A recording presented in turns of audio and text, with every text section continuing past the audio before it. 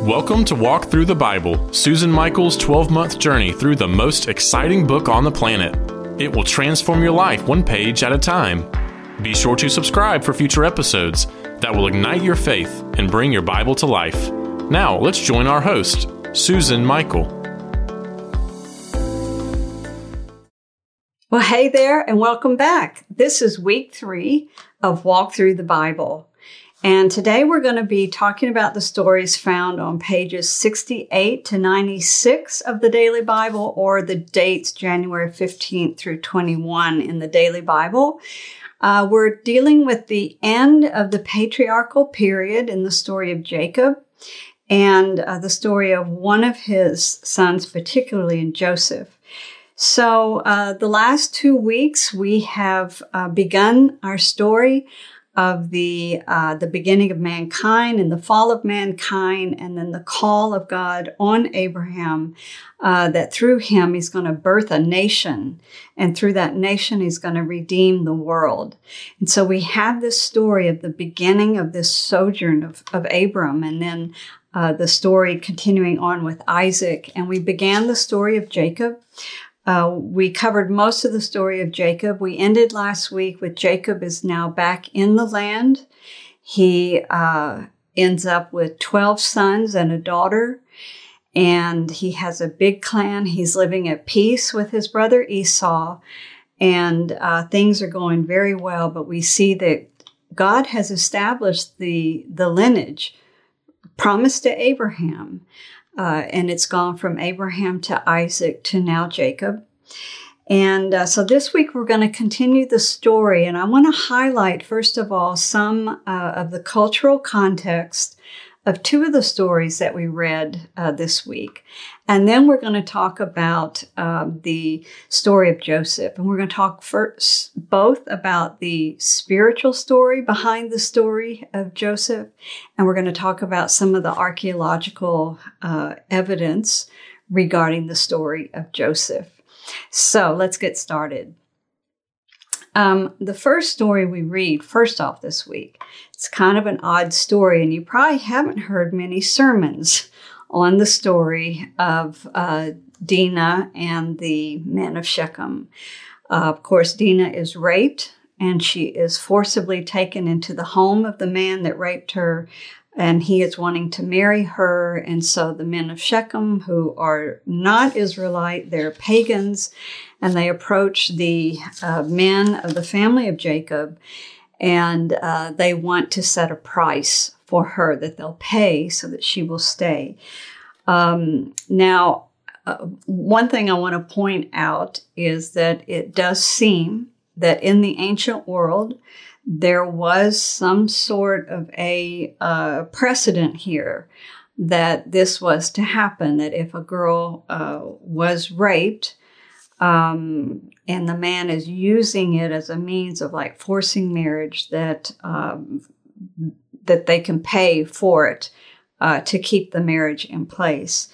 So we have this kind of story here in the Bible. So it's not out of keeping with the world at the time. But I do want to point out here the very Middle Eastern flavor to this story, and that, you know, we live in the 21st century. We're in the Western world, very individualistic world, and it's all about, let's say in the case of rape, it's about the 2 individuals. It's about the person that forced themselves on the other person. And but in this story, we see that it's very much about the group. And we have to understand this is the way they approach everything. So the insult and the attack against Dinah is not just against this woman. It's against her group. It's against her family. And the family takes it personally.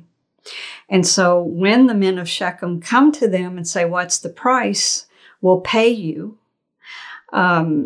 They, of course, deceive the men of Shechem because they've decided the price is you're all going to pay for it, and you're going to pay with your lives. That was the price. And so we have the story where they very cleverly, and this may be an idea that came from Jacob, Another clever way of manipulating the situation is to force all the men to be circumcised so that they can marry their daughters. And of course, while they are in pain and recovering from adult circumcision, they attack and kill them all.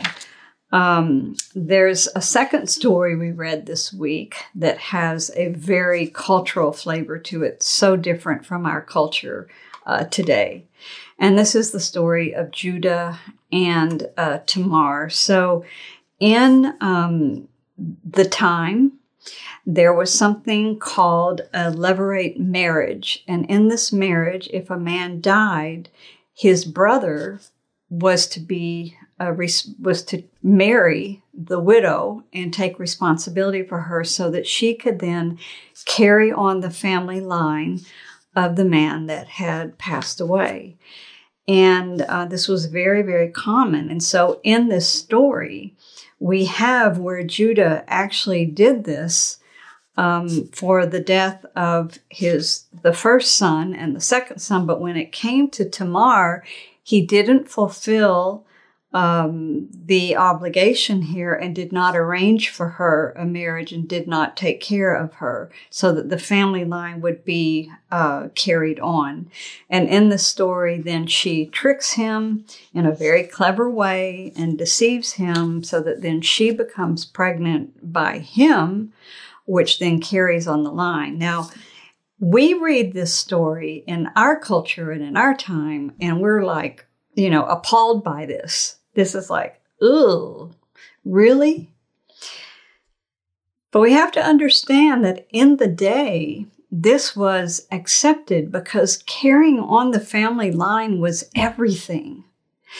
And so in our daily Bible, I just love that at the end of this story, the editor put a little note in there so that you would understand the significance of this story. And the significance is that later on, it's actually from the line of Perez, her son, that the Messiah comes from. So God obviously condoned this, and the line of the Messiah is found here. So very interesting. We have to realize that the Bible reflects a time and a culture that's just different from ours. Now, then we have the story that Rachel dies and is buried in the cave where we've already buried Abraham and Sarah and Isaac and Rebekah. And I'm sorry, Rachel is not buried in the cave. Forgive me. She is buried near the cave, near Bethlehem, not at Hebron. And today there is an area there known as Rachel's tomb. I don't know that we know for sure that it is, but it's near Bethlehem. And then we have the story of the Edomites and the long family line. The Edomites become a very large people group. But I want to point out that they become known for hostility towards the children of Israel. And so if we back up last week, I talked about the story of Ishmael, and so many of our sermons have oversimplified that story and blamed Ishmael for all the troubles in the Middle East and for all the war and the animosity. But actually, in the Bible, it is the Edomites that carry on hostility towards the children of Israel. And there's many prophecies about Mount Seir, which is where the Edomites were headquartered, and their hostility and their evil nature. And this came from Esau. So far more scriptures about the descendants of Esau than there ever were about the descendants of Ishmael. Almost nothing in the Bible about the descendants of Ishmael. So now, having covered that, we then enter the story of Joseph. We all know the story, so I'm not going to tell it, but I am going to review it very, very quickly. That Joseph and Benjamin were the favorites of Jacob because their mother was Rachel. Joseph has two dreams, and These two dreams show his brothers and then even his father bowing down to him. He totally offends the whole family. The brothers are already fed up with Joseph, that he's the favorite, one of the favorites, and here he is with these preposterous dreams and claims and big-headedness, and so they come up with the scheme. We just want to get rid of him. He is sold to the Ishmaelites or the Midianites. That's maybe a mixture. On their trade caravan to Egypt, they take Joseph to Egypt. They sell him off to Potiphar, who is an official for Pharaoh, and he buys Joseph. Joseph is living in the home of Potiphar, serving him as a slave. And we all know the story. Potiphar's wife begins to be enticed by Joseph. He's obviously very good looking and very well built. He flees. He doesn't give in to the temptation. She falsely accuses him, so he's put in prison. While in prison, he interprets dreams. So later on, when Pharaoh has his own two dreams, word gets out, well, there's this Hebrew in prison. He can interpret them. He's called out. He interprets the dreams that there are 7 years of plenty coming to Egypt that will be followed by 7 years of famine. And he said, Pharaoh, what you need to do is get prepared and use the good years to set aside enough grain so that you can make it through the bad years. And Pharaoh likes this so much, this idea, that he actually puts Joseph over all of the kingdom, and he is in charge of carrying out this plan. Now, we read this story, and it's like, this is really preposterous. This is obviously just a biblical tale of myth and wishful thinking here. But actually, Egyptology is a huge field. There has been a lot of archaeological finds in Egypt. There's been years and years and years of study of the history of Egypt. There's been a fascination with the history of Egypt. And there are stories coming from the Egyptian tombs and the papyrus and all, telling stories of others similar to this, where someone who was actually of a lowly birth was elevated to a very high position. So it is within keeping of the time. It's not out of question here. This really may have happened. And so we know the story. Joseph saves Egypt, and his family then has to come from Canaan.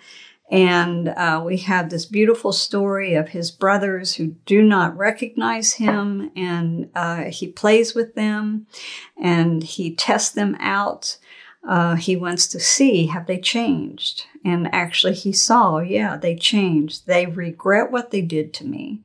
And they're refusing to do the same thing to my younger brother, Benjamin. And so they've changed. And that's when he breaks down and he weeps. He reveals his identity to them. They bring his father, Jacob, to Egypt.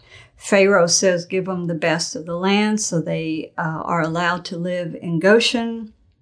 Jacob actually ends his days in Egypt, but he makes them promise to take his bones back to the land, and they do, and they take his body and they bury him in the cave where Abraham and Sarah and Isaac and Rebekah and Jacob's wife Leah have all been buried, and Jacob is now laid to rest there along with Leah in the cave that Abraham purchased.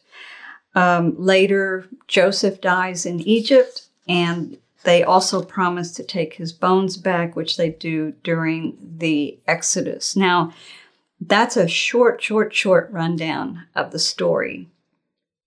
I'm going to take a minute to talk about the spiritual principle behind this story, the spiritual story behind the story of Joseph, because there is an amazing parallel here between Joseph and Jesus.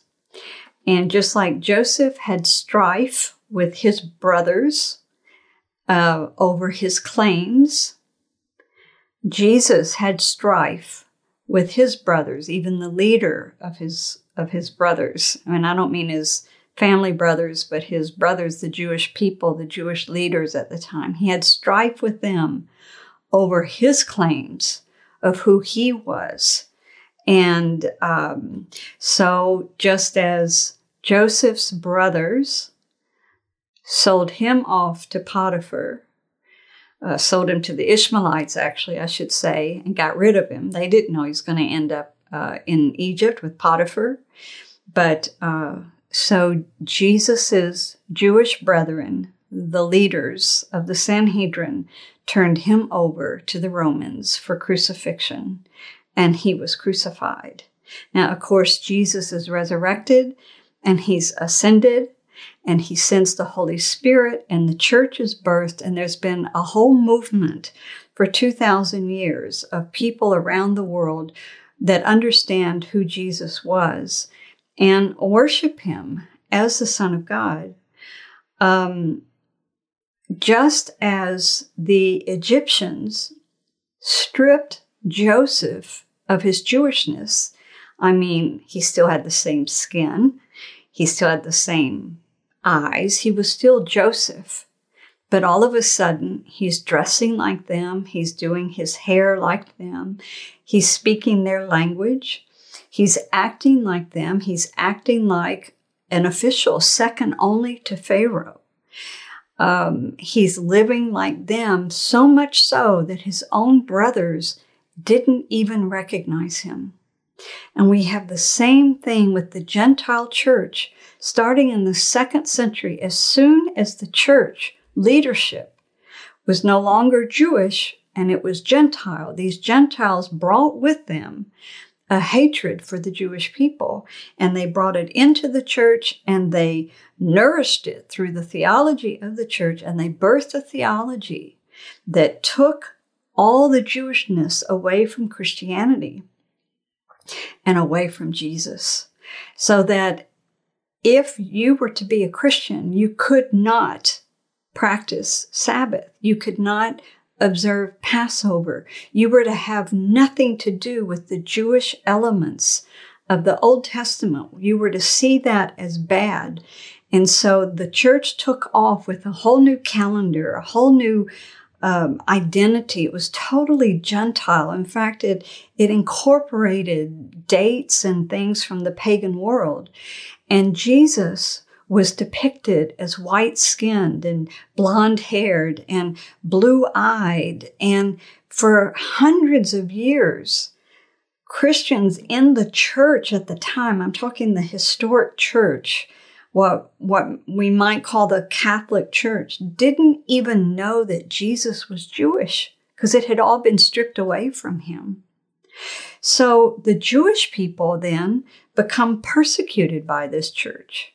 And so they believe that this Jesus that the church worships brings hatred and bigotry. So they don't even recognize him as a Jewish Messiah. Of course not. He brings hatred and bigotry. He brings problems onto our people. We'll have nothing to do with him. So if you do not know the history of the church that I'm telling you there, you may not understand what I'm talking about. And I don't have time to go into it, but one day in the future, in a few months, I'm going to do some teaching about the history of the church and the Jewish people. And I'm going to talk about how this anti-Jewish theology took hold in the church, and how we got so far from our Jewish roots. And we took Jesus with us, so that today, Jewish people are having to relearn from those of us that say, no, Jesus was Jewish and he loved the Jewish people and we love the Jewish people. You are the root that supports us in the church. The Apostle Paul said, we were to honor you. We're not to be arrogant and haughty the way the church was. And so we are abiding by the Apostle Paul in Romans 9 through 11. And this is like a whole new learning process for the church and for the Jewish people. And I believe that one day the story of Joseph is going to be finished in the life of Jesus. And that's going to be one day Jesus is going to tell everybody to leave the room, and it's just going to be him with his Jewish brethren, and he's going to reveal himself to them as a nation.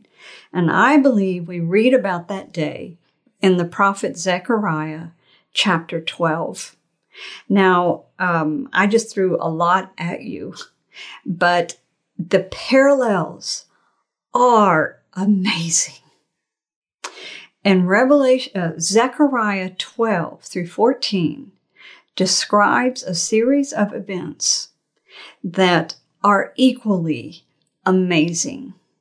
And so I want you to know when you're reading this story of Joseph, that it is a type and shadow. It is a foreshadowing of the story of Jesus in a really magnificent way. Now, I also want to talk about the timing and the archaeological evidence of the story of Joseph. Did the Israelites end up in Egypt, in the land of Goshen? Did this Joseph end up high up in Pharaoh's court? I mean, is there any evidence? You've already said that the study of the history of Egypt has been going on for many, many years.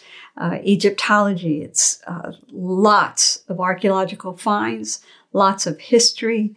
And so do we have evidence? I want to introduce to you two concepts, which are problems here with the archaeology of the time. First is, when it comes to archaeology, there is a very key element that goes beyond the actual artifact that's been found. So let's say they uncover something, and this something is very, very important. It tells a story, or it verifies something that's in the Bible. But that's only half of the study of archaeology. There is an equally important aspect to the find, and that is, well, what time period does this finding come from? And that's where we get into so many problems when it comes to the archaeology in Egypt proving the story of the Israelites. There is a ton of proof. And it's mind-blowing. But all the archaeologists will tell you that there's no proof, because they believe that the story of Joseph and the Israelites in Egypt is from a certain time period. And they're going to tell you there's no proof that any of that happened in that time period. There is a fascinating, absolutely fascinating documentary that has just been released, and I'm going to give you a link to it in the show notes. I'll give you the name at the end of today's segment. It tells how that if you can just adjust the dates by 250 years, the archaeology is amazing. And it's not just the Bible that doesn't coincide with the Egyptology dates. It's actually many other cultural histories, the Greeks and the others. There's like 10 other histories that none of them can line up with the Egyptology. And if the Egyptologists would just realize that they're off by a couple hundred years in those ancient years, in the oldest kingdom, move it forward, then it coincides not only with the Bible, but with Greek history and other histories. And so this documentary is absolutely fascinating. But what are some of the finds? There is, before I go there, let me just say, there is another problem, and it's not archaeology. It's that in the scriptures, it seems to imply that the Israelites are slaves in Egypt under Ramses. And we know that Ramses II became like the greatest pharaoh in terms of building. He's known as the builder pharaoh. So it makes perfect sense that they were slaves under him in all of his building expeditions. And it even says that they helped build 2 storage cities of Ramses. When you're reading these scriptures, though, this documentary will explain that it could be that there was, that those references are anachronistic, as we call anachronology. So that they are calling what's Ramses because when they're writing this, everybody knows that area. But that during the actual events, it wasn't known as the city of Ramses. And underneath the city of Ramses is another city named Avaris. And Avaris was almost entirely non-Egyptian. They were from what's called North Syria. So they were from Canaan, from Syria, from that area that Abraham came from. They had livestock. They were very populous. They grew quickly. They started out with about 70 people and they grew, and then they had other communities, and it became one of the largest, if not the largest city in the Levant region of the time. That's how populous they became. And then according to the archaeology, all of a sudden, the people became mistreated and malnourished, and they began to die off earlier. And then we have a whole rash of graves of male children. And we have the story, of course, where Pharaoh killed all the male children. They have all of this in the archaeology. If only we can coincide the dating system, it's all there. And then the most exciting thing, which I want to close today with, the most exciting find is that here in the city of Avaris was a palace. And this palace was obviously of the leading official in the area. The palace had 12 pillars in it, like a portico with 12 columns, talking about a big area with 12 columns. And on the grounds of the palace, they found 12 graves, and one of the graves had a pyramid over it. Not a huge pyramid like the Pharaohs, but it had a pyramid over the grave. Now, what does this mean? This means that one of the 12 people buried on the ground was very honored, so much so that they built a pyramid over his grave, and inside the pyramid was a big statue. And the larger the statue, the more honor to the person that's buried there. And this statue, though, was not of an Egyptian. He didn't have the right skin color or the right hair. He had light-colored skin, reddish hair, which is the way they portrayed people from North Syria. And there are remains of multicolored on his garment. Could this be Joseph with the multicolored coat? Joseph, who's not Egyptian, he's from the area of Abraham. Joseph, who was honored by Pharaoh with a pyramid. Could it be? I think this is one of the most exciting things I have ever heard. But the archaeologists are going to tell you the dates don't work. So we link in the show notes to this documentary. Has just been released. It is called Patterns of Evidence, the Exodus. I think it's an hour and a half or 2 hours long. It's fascinating. So we link to it in our show notes. I recommend that you get it. It's so exciting. Let me wrap up today what we've heard so far. Today we heard the story of how God not only was establishing the family line through Abraham, Isaac, and Jacob, and then Joseph, but he saved the family line from famine, both in Abraham's time and now today in Jacob's time, so much so that Jacob had to leave the land of Canaan to go to Egypt where there was food and there was safety. But God told him he had his blessing to go to Egypt, and he said, I will bring your people back to the land. So he goes in peace. One day he does die, and they take him back and bury him in the land. But this is the story of God not only establishing the family line, but preserving it and making sure that it survived. And he used the Egyptians to make sure the family line survived. It's also the story of the hardships in the land. And I want you to get this. God promised this land to the descendants of Abraham. And yet Abraham didn't own any of it except at the end, towards the end of his life, he buys the field with the cave in it for burial. But he didn't own the land, but he stepped into the promises of God and he purchased this piece of property in faith that his people were going to fill the land one day. And then here's Jacob, who in faith has to leave the land because it's such a hard land. It's a land that depends on rain.